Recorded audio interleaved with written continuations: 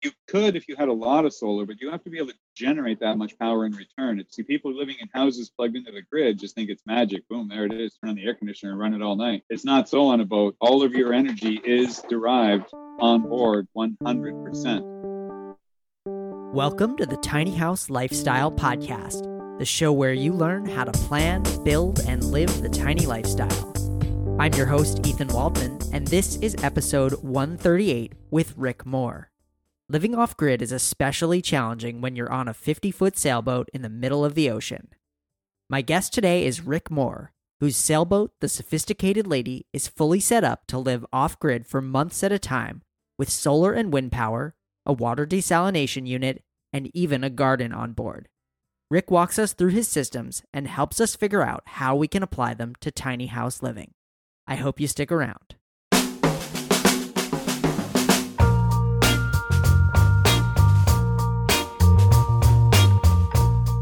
But before we get started, did you know that I personally send a Tiny House newsletter every week on Tuesdays?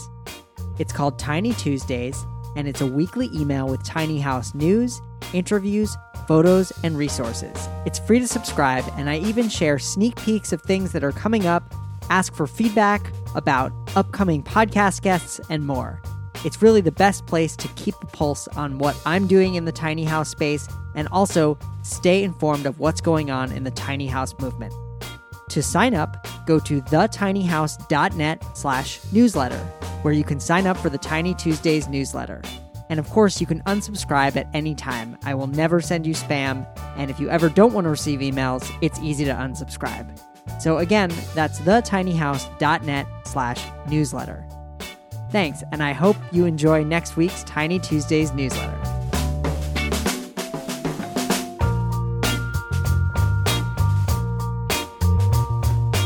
All right, I am here with Rick Moore. Rick Moore is the founder of the very first sailing lifestyle YouTube channel, Sailing Sophisticated Lady. With an entrepreneurial spirit and a flair for capturing the beauty of the world on film, he lives full-time aboard his 50-foot sailboat, constantly in search of that perfect image or moment in time. Rick's knowledge and skill in the marine and video industries combined with his approach to social media have led him to the forefront of a competitive YouTube niche, with over 400 episodes and instructional videos online. He is passionate about sustainability and the environment, and his boat is set up to live completely off-grid for months at a time with solar and wind power, a water desalination unit, and even a garden on board. Rick is living large in a tiny floating home in the hopes of inspiring others to question social norms and live life differently. Rick Moore, welcome to the show. Thank you very much, Ethan. It's good to have you here. So most people who listen to the show are interested in movable tiny homes or stationary tiny homes. But what really caught my interest about your setup is that you have all these systems on board. And a lot of my listeners are interested in solar, wind, off-grid. And so I was hoping we could just kind of go through all your systems, and maybe you could talk about like what the setup is like, what are some pitfalls, what are some things that you've figured out along the way, and just, go from there. Yeah, sure, no problem. Yeah, I've got a lot of years of experience in alternative energy products. I mean, I started training as a side job kind of thing back about 25 years ago. And I was working with a company up in Canada called Ocean Outfitters, and we used to outfit these offshore sailing boats. So that's where I started getting affiliated with the idea that, wow, you could take one of these tiny sailboat homes and sail around the world, not limited by land, not limited by wheels, not limited by anything, and just keep going. And if you did it properly, setting it up with solar and wind, it was fully sustainable long term. So that became very attractive, very interesting to me, and I just kept developing it. And this is my third boat that I've worked on to the effect of making it self-sufficient and sustainable. And she is pretty much like Sophisticated Lady is almost about 99% sustainable, fully by solar and wind, aside from propulsion. That's the only thing, because electric engines right now would still, that's an obstacle going to be very hard to overcome. We still need a bit more time yet before battery technology really evolves to that point, but it's getting there. But everything else, we are fully electric, and everything on board is solar powered now. Nice. So yeah, so let's start there with electricity. How, you know, how much solar generation do you do, and how important is the wind generation in your setup? Well, it's most of our power comes from solar for sure, but of course we get into these periods of time like now where we are actually in rainy season in San Andres, Colombia. So normally we would have about 8 to 9 out of 10 days sunny. Right now we have about 5 to 6 days that are sunny. So there's 3, 4 days in a row sometimes where it gets cloudy and we still need extra power, and the wind generator comes in then. So the two of them, they complement and offset each other. When it's sunny, we have solar power. When it's not sunny, we typically have lots of wind because there's squalls and storms, and we get a lot of power from the wind generator at those times. Nice. So are you, on a squall, windy day that's overcast, are you able to run everything you need off the wind power, or is it kind of just holding you over until you can get that full sun again? It's holding us over until we can get full sun again because most of our power, as I say, comes from solar. And we've refined our systems to the point where we can live on probably 4 to 5 kilowatts a day, but we're heavy power users. I've got an editing studio with high power computers, full 24-hour security with 8 cameras all around the boat, 2 fridges and a freezer, and all this stuff that needs power. So we have an engine that we use as backup when necessary, but I try and use that as an absolute last resort. So what we have done in the meantime is we have started converting the boat to lithium power, and we currently have 10 kilowatts of lithium batteries. It's battle-borne batteries that we use on board, and we've just received our next upgrade for that. So we're taking it from 10 kilowatts up to 15 kilowatts of storage, just so that we can get through more days of shade. Because the longer we can sustain ourselves without having to run the engine, like if the lithium power carries us through, the solar system on board will recharge us very quickly. I have a bank of, let's see, about 12 solar panels on board that I've outfitted in areas, that is not affecting our life, like our life on board. It's not in the way. We don't have to walk on them or anything like that. They're all on the roof of the cockpit, on the Bimini, on top of the Dodger, on top of the dinghy davits, etc. And they total around just under 2.4 kilowatts. So we can get quite a bit of power out of that. The system typically puts out at 12 volts, like we're running a 12-volt system, just like you would run in a small home or an RV. And at 12 volts, the system during the peak hours of the day puts out about 120 to 125 amps at 12 volts. And it does that for several hours a day. So we get quite a bit of power back in the lithium bank from that. What's the advantage of the lithium batteries over like your deep cycle marine batteries or something like that? Well, the deep cycle marine batteries and golf cart batteries is what we always use because they're inexpensive. You can buy them anywhere. They're bulky, they're heavy, and they're lead based with the electrolyte inside. So you have to constantly maintain them. Now, with an electrolyte based battery like that, you can typically only draw them down to 50% maximum before they start getting below the usable voltage, where your equipment will start shutting down and you'll start damaging the batteries. Lithium is the opposite of that. You can take them right down to, could take them to zero effectively, and they will just shut off to protect themselves from overload. But we typically have never run them down less than 10%. But at 10%, we're still getting fully usable voltage at 12.5, between 12.5 and 13 volts through the entire usable spectrum.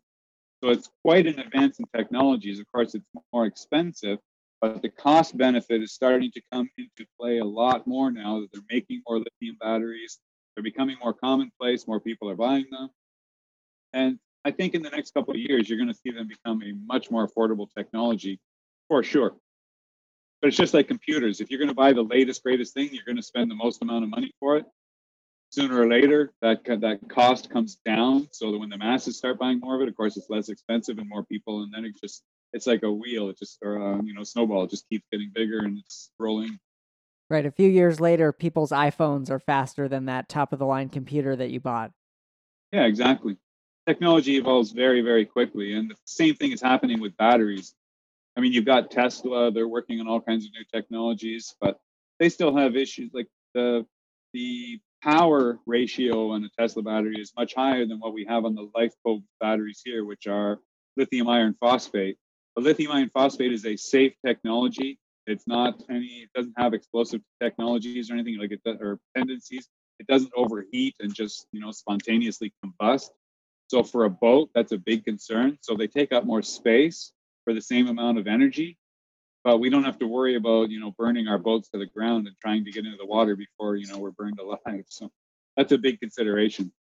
Right. Yeah, I've a few reflections that I'm having, and I'd love for you to confirm or kind of elaborate. Is that it sounds like redundancy in these systems is really important on a boat. Like you've got solar primarily, wind as a backup to that, and then as a backup to your backup, you have a generator.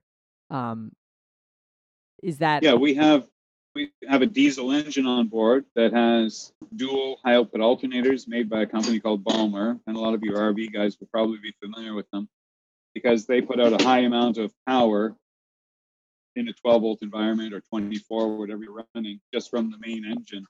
And then we've wanted to back that up also because, sometimes we have a problem with an alternator because they're work very hard when the engine's running. So we did buy a little generator, and it's just like a 2 kilowatt generator. It's just like a 2 kilowatt generator, but it actually provides a backup so that we can run our battery charger on board if we have no other charging sources running at the time. Got it? Yeah, and it sounds like the lithium batteries could really appeal to, a tiny house dweller as well, because storage is always of paramount importance. And, if you can fit more power or the same amount of power in a smaller space, that could be ideal for a tiny house as well.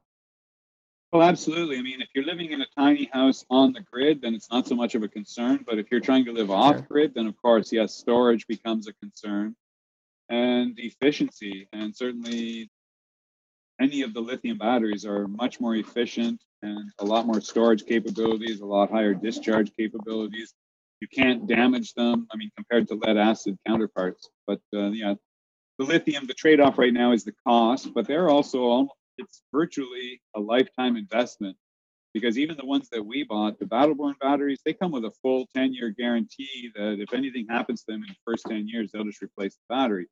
Now, you might be down to, say, 80 or 85% of its rated capacity after that, but they say that for after 3,000 cycles. Now, with my old lead acid batteries, we used to cycle them once per day because you discharge them all night, you charge them up during the day. Discharge them all night, charge them up during the day. So every single day was basically a full discharge and recycle. With what I'm finding now with the lithium is they are not discharging every day because they're staying within a range of typically about 50 to 80% almost all the time, and that doesn't qualify as a cycle. There is a computer that monitors them, and the Victron Connect app that tells us, how many cycles, how much wear and tear on the batteries, and all of that. And I have had these batteries installed for almost a year, so let's say 330 days, but the software has only recognized 100 cycles. So that means in just under 1 year, I've only registered 100 cycles, and they're good for 3,000 cycles minimum. That's a long-term investment. So you could be looking at 30 years. Yeah, potentially. I mean, yeah, that's fantastic. Even if I look at it as 20 years as a good compromise, that's a long time to own a set of batteries because I've had to replace my old lead acid batteries typically every 4 to 5 years maximum. If you use them hard, then yeah, you're looking at 3 years maximum because liveaboard, we're full-time liveaboard. And like I said, we're heavy power users because we do live on board. We like creature comforts. We try to bring some of the comforts of home along with us, and we run a business here. So I use a lot of power just in that alone. Sure. So I want to shift to water, which is, I'm sure, kind of unique on a boat. But why don't you tell us about your water system? How you're getting drinking water, where how much you can store, where it goes, all that stuff. Well, up until this year, we have always depended on land sources primarily for water. So that means that you are limited to being in areas close to marinas where you can go and fill up. That's what we've been used to, and we have to take the boat, or we have the dinghy, which is our small family car. It's just an inflatable boat that we take back and forth from the primary boat back and forth to shore. The dinghy, we would have a bunch of 5-gallon containers that we would fill with water just at the marina or at somebody's house, friend's place, whatever, and bring them back to the boat. And we would have to do that at least every couple of days, because we probably average about 20 gallons a day living conservatively. Now, that changed this past year because for years I have wanted to put on an actual desalinator, like a desalination system, a water maker, but they're very expensive. Good ones, you can buy cheap ones for $2,000-$3,000, but then you need a $2,000 to $3,000 generator to run it. And of course, you run an hour or two a day, and that's going to take fuel. And then you have ongoing fuel costs, maintenance costs, everything like that. I wanted to go to the leading edge of the technology instead of just the bare roots basement. I wanted something, again, long term that is much more efficient, much more environmentally friendly. So I went with one that could run directly off of the 12-volt batteries so that when we have surplus solar energy, we just turn on the water maker and we use all the extra power. Once the batteries are full, we just use the extra power to make water. And it actually takes water in from the ocean around the boat, as long as we're in a nice anchorage, like it's not a swamp water anchorage or something like that. But we are right now in a beautiful anchorage. It's perfect. I mean, San Andres, Colombia is a very, very beautiful island, and we have great sparkling, crystal clear water under the boat. And we can run the water maker any day we want, and we have sun a lot of the times. So whenever we have extra sun, we just throw it on for 5-6 hours, and it makes 50 liters per hour, or about just over 12 and a half gallons per hour. So we can make up a good amount of water in 4 or 5 hours, and we don't have to run it every day if we don't want to. So that has been a life changer, like a game changer for us, because now we don't have to be chasing down marinas. We don't have to live next to marinas. We can live fully independently at anchor. We don't depend on gas for the stove or anything because it's all fully electric now as well. And, being that we have pretty much unlimited electricity and unlimited water available to us, those are the main things for long-term sustainable off-grid living. And we've got those down now. So now it's just a matter of knowing the systems well enough to be able to keep them running, because they're mechanical systems. The mechanical systems, as you know, just like a car or anything else, they're going to break. So you have to learn how to maintain and sustain this stuff on your own. Otherwise, you could still be out. We could be in an island in the middle of the South Pacific. Something breaks and we don't have the parts or the knowledge to fix it, then we're still without basic necessities. So that's where my other background comes in. It's just I've been training and all this stuff for years. And if something happens, 99% of the time I can fix it myself. Nice. So how much water can you store? Like, so you're making these 12 gallons per hour when it's sunny. How much can you hold? Well, we have 3 water tanks on board and 1 fuel tank. So we have 1 fuel tank is 105 gallons, and there's a matching water tank on the other side is 105 gallons. Those are in the stern of the boat at the back. In the forward side, like the bow of the boat, we have 2 more water tanks that are 80 gallons each. So we can store 160 gallons up forward. And if we want to use the 105-gallon tank in the back, we do. But we leave it empty most of the time now because with a water maker, we don't need more than 80 gallons in reserve, or rather 160 gallons in reserve. That's more than enough to keep us going for a long time.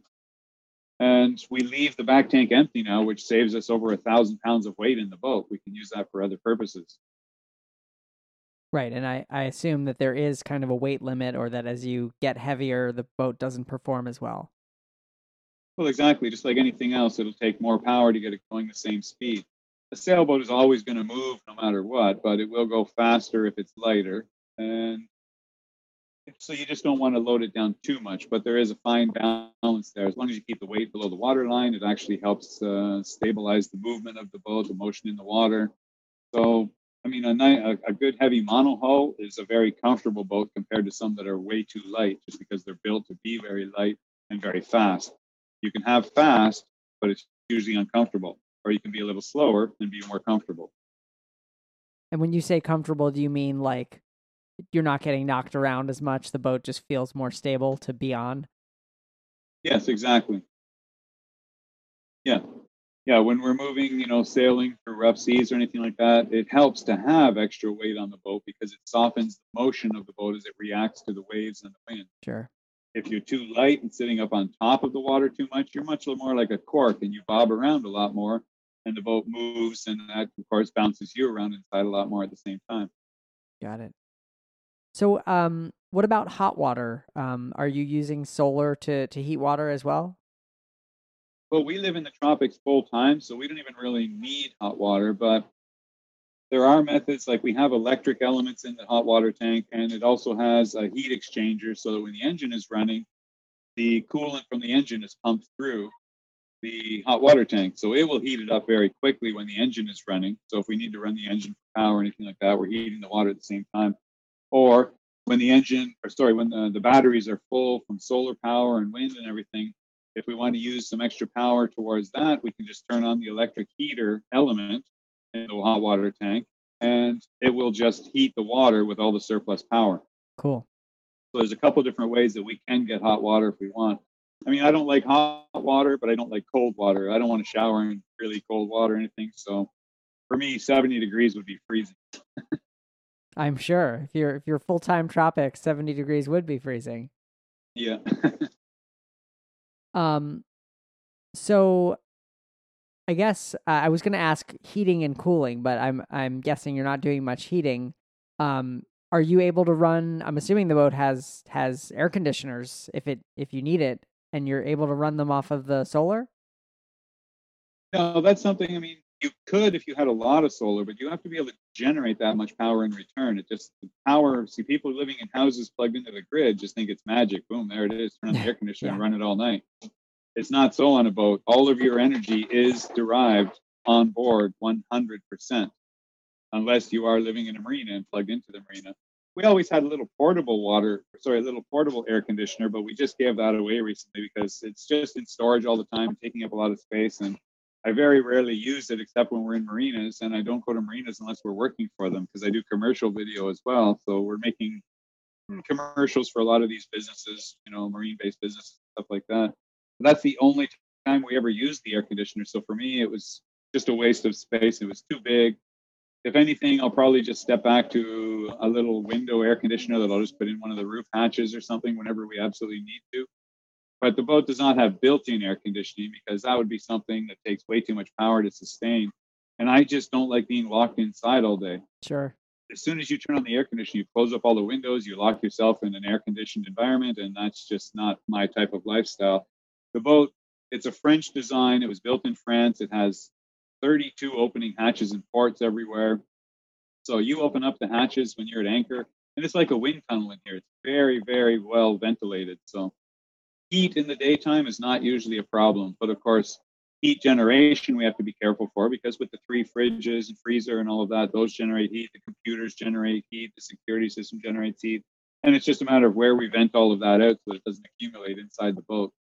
Sure. So I want to turn now to your food systems. Tell me about what you're able to do on board in terms of gardening, how much of your food you're able to produce. Well, as far as, we're never going to sustain ourselves with this size of garden, but we want to have some type of fresh things, greens, a few veggies. We focus on things that really help promote long-term health and building the immune system, because obviously you know what's going on in these days. So that's a concern for us also. And nobody's worried about your own health or safety more so than yourself. So we just started refining, growing what we were growing on board. And whereas I've always had pretty plants and nice flowers and colors and things like that, we scrubbed most of those and started going to fresh herbs and some veggies. We grow some tomatoes. We grow a lot of basil. We grow red hot chili peppers, literally. And those are the kind of things that really help clean you out. And you just eat those a little bit each day, and they really make a big difference. And we like to keep that on board. So if we're in a place where you can't find them or can't get them, we still have a little bit as backup. So we just keep our gardens just constantly grooming them and refining what we do want to keep on board and getting rid of things that are not so efficient that we can't grow fast enough. What are you doing the gardening in? Are you using like 5-gallon buckets? Do you have planters, raised beds? Like what is it like? No, we have not buckets, but planters. Now, being it's a sailboat, we can't go with the traditional, round pots very much. We do that when we're just germinating something. But you have to remember we're a sailboat, so we heel over, and anything that's on the boat is going to fall over if it's not secured properly. So we always go for a certain type of container that is rectangular, like long and tall, but square at the bottom. And we can tie those down. So we have homes for all of them to go into where they can be tied down and put in place, and they won't move around when we sail. So, I mean, just quickly, I'll take you just for a quick view here, but you can see right here. Can you see that? Yeah. These are rectangular containers, and they're all on a mount here, just right in the galley. It's just a little pedestal that separates in the galley. But we have bungee cords on all of them that secure them so they can't fall over when we're sailing. And then you've got your basil and your herbs right in the kitchen, right when you want to use them. Exactly. Now you see we're outside. Yep. And we have these same types of containers here. And when we're sailing, they'll be bungeed down with cords so that they can't move. Got it. Same thing over on this side. It's all these square oblong containers that are very stable. So they're not inherently wanting to fall over every time we sail. They're rectangular so that because we sail and heel over this way or that way, you can see they run this way or that way. So they're not going to fall or slide or move anything. So they just stay right there. And we like to keep some just out on display when we're just living at anchor. So they just stay right here and get sun right here in the companionway. Nice. So we have a lot of plants and then, more back here. So they're all over the place. Fantastic. And we're just getting refined. Like right now we have more growing than we can actually take with us when we're sailing. But it's because we're going to be here or have been here for a while, like almost 5 months now. And, gives us some time to just mess around with stuff and experiment, try some things that we wouldn't normally do if we were on the move all the time.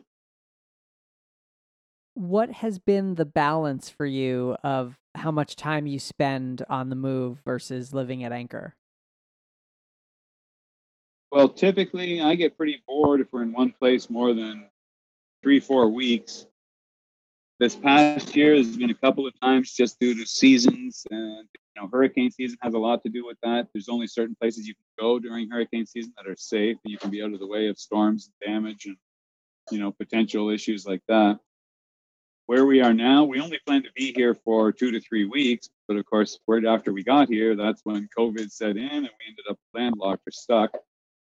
Luckily, we were here because it's the perfect place to be landlocked and stuck at an island that's beautiful with perfectly clear water under you and sunny skies all the time. Because we can run a solar powered vessel here indefinitely and be able to make water from the the seawater underneath the boat because the anchorage is spectacular.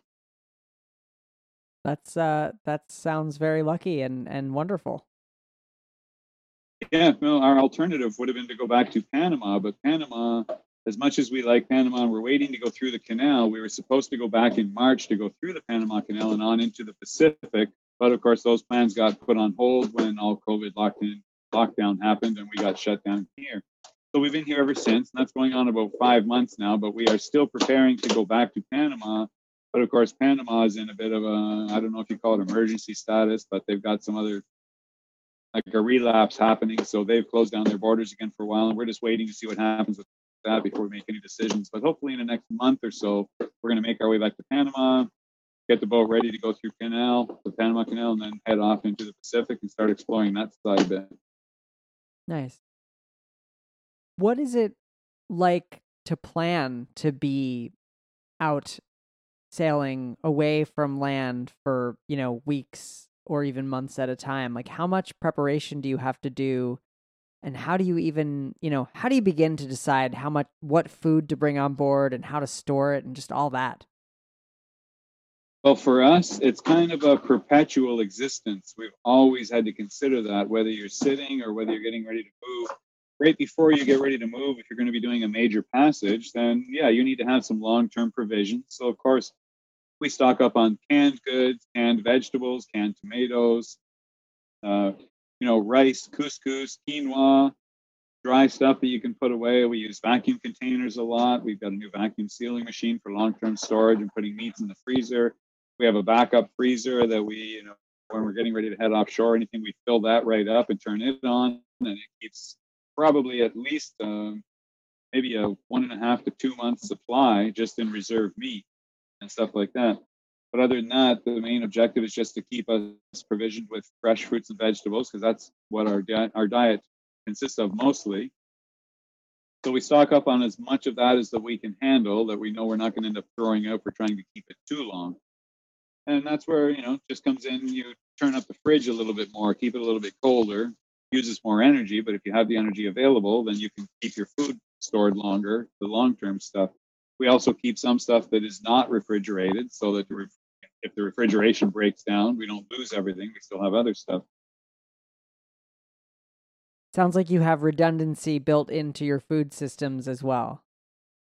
Yeah, and that's a necessity. If you're going to live aboard and be away from places, like we were already prepared for long-term shutdown here in San Andres when it happened, so that even if the supermarkets, everything was just boom, shut down, we still had enough supplies to go for at least several months, no problem. We'd be living on canned stuff and rices, but hey, you need to live on something. We've got it. Certainly, sure. And we got, indefinite amount of water at the same time, and solar power, so we don't have to depend on going to a marina or anybody bringing us out to anything, or going to fill up fuel for the generator all the time. It's 99% self-sufficiency and self-sustainable right now, which is awesome. I was curious because this sounds like it's really, a long-term lifestyle for you. How did you get into this? What were you doing? How were you living before you were living on a boat? Well, I was living on land, but coexisting on a boat. So it probably almost 10 years before I got on this boat and just moved away full time. I was still refining the art, practicing what it was like to live on board. And when I was in Canada, I would have the boat fully outfitted and just learning how to design it and maintain it so that it could be self-sufficient. And yeah, it was just it's a mindset, really. You just get in a mindset where you want to be self-sustainable, and you just keep dealing with learning things that you need to know in order to do that, to keep taking you in that direction. You hang out with people that are already doing it, you talk to people that are already doing it, you surround yourself in that environment, and you just change your entire mindset, and you stop doing things that lead you in a different direction or take you away from what it is that you ultimately desire. Anybody can do it, but hey, some people aren't willing to give up, the 3-story house with air conditioning 24 hours a day and the Mercedes in the garage and all that. So you can't really do anything for them. That's just their choice, their lifestyle. And if they want to continue to pay for that, then they do. Me, I just wanted something different. I wanted to be much more efficient. I didn't want to have to depend on a full-time job. I didn't want to have to be rich in order to just go out and find a better life than living in a city or near a city. I don't know. I just wanted something different. And I wanted to be closer with nature and wasting less, basically, just refining the art of being environmentally responsible. What is it? You said this is your third boat. I'm curious, if someone listening was like, okay, that's what I want to do. I want to live full time on a boat.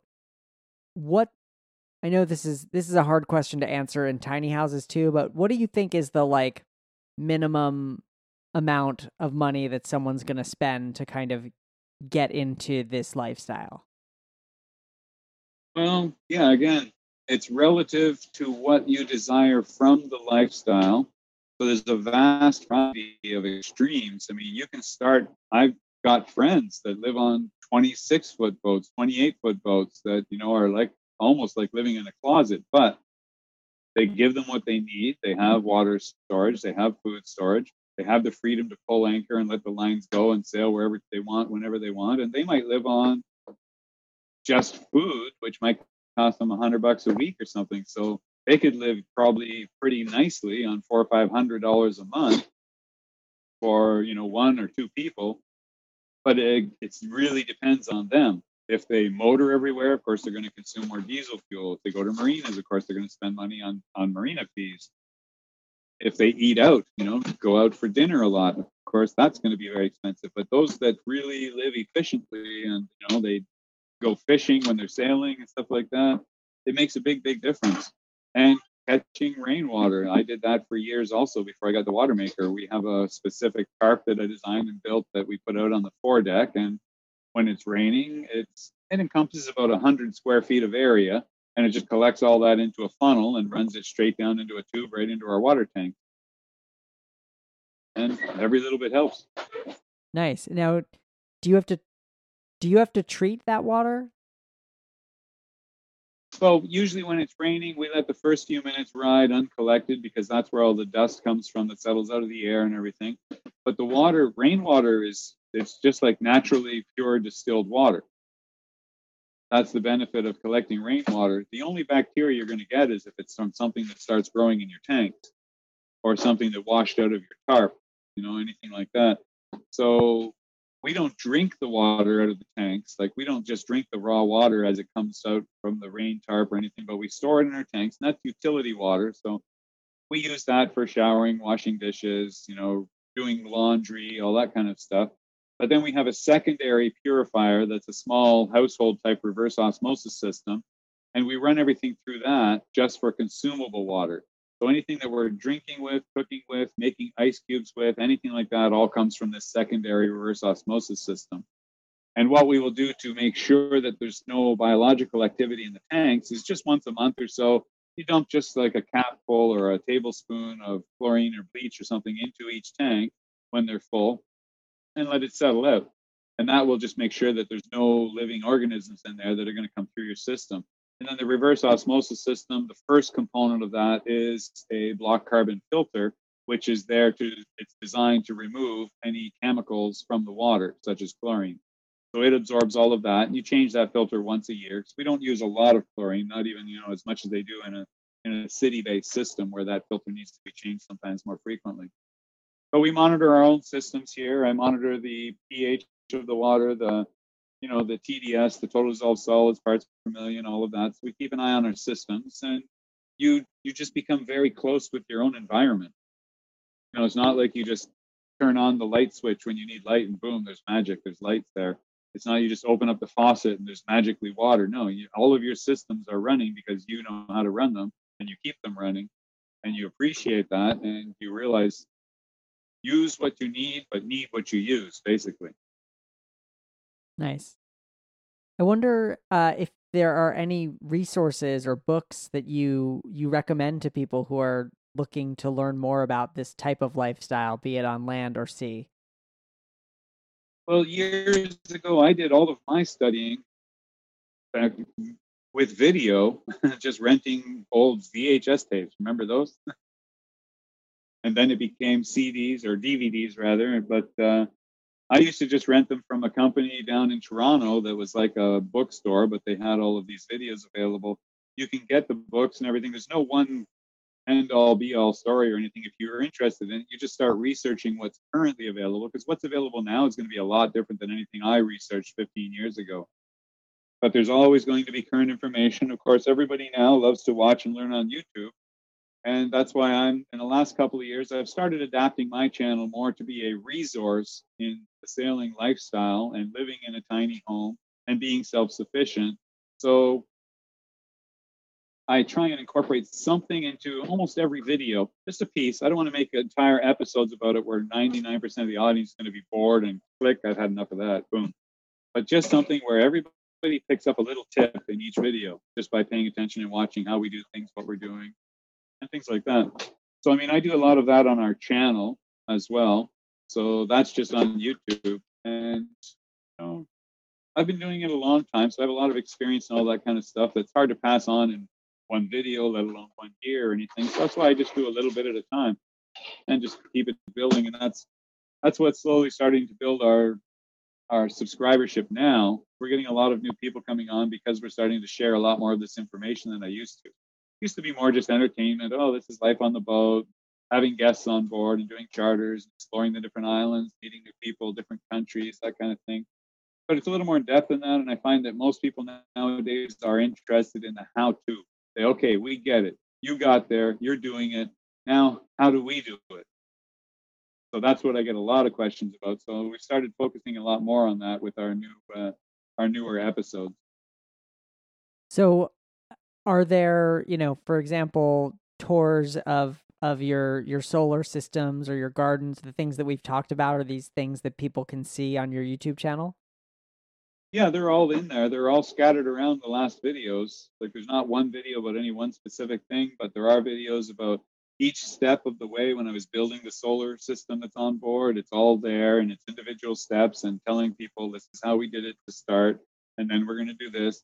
And then even in the latest two videos, there's a bunch of stuff about our newest expansion with the new lithium system and increasing our capacity with the solar power and monitoring our wind generator output and just starting to be able to focus on actually how much power is being produced by individual components so we can refine them and tailor our own usage and consumption on board just to kind of match so that we can live within the means that we're able to generate on board. Because there's a limit to how much power you can generate on board just by the nature of the square footage that's available to cover. We're not a big RV where you can just cover the entire top of the RV with solar panels. We have to walk on top of our living space because that's the deck where we handle the sails and everything. So that's all a consideration. Got it. Well, is there one video that is your favorite? I tend to prefer I like the tutorial videos, but even for me watching them, it's like, yeah, I already know that. I don't need to watch that again. But one of my favorite videos that really went over well in the last couple of months, it was called, I forget which episode of SSL it was, but it was almost an hour long, and it was just an extended version of a day in the life of, just Adelina and I going out and running around the dinghy and going to explore some remote island that we'd never been to before, and coming back and getting devoured by this big storm in the same afternoon, and going out to make sure our friends were okay because all the boats in the anchorage started dragging anchor in this big squall. It was just called, It Was a Nice Day and Then. Nice. Because it was really nice, and then all of a sudden, boom, it just collapsed on us. But it was the whole day in a nutshell and encompassed in like a 50-minute video. And that video got more great reviews than anything. And I thought, oh, everybody's going to hate this. We put up an hour-long video about one day, and people are going to like lose their minds. Oh, I can't watch that. But the video got like 500,000 views or something, which is good for our channel. It's big for our channel, but a lot of great reviews, all the subscribers, everybody always came back with great comments, lots of likes. And it was good because it was just a feel-good video. We came out of the storm okay. We had no issues and everything. It was just a beautiful day. Awesome. Well, I think we'll leave it there. Rick Moore, thank you so much for being a guest on the show. Oh, no problem at all. And thank you so much for the invitation, Ethan. Appreciate it and glad to be here. Thank you so much to Rick Moore for being a guest on the show today. You can find the show notes from today's episode, including lots of photos of the sophisticated lady, at thetinyhouse.net/138. Again, that's thetinyhouse.net/138. Don't forget to check out and subscribe to the Tiny Tuesdays newsletter at thetinyhouse.net/newsletter. Well, that's all for this week. I'm your host, Ethan Waldman, and I'll be back next week with another episode of the Tiny House Lifestyle Podcast.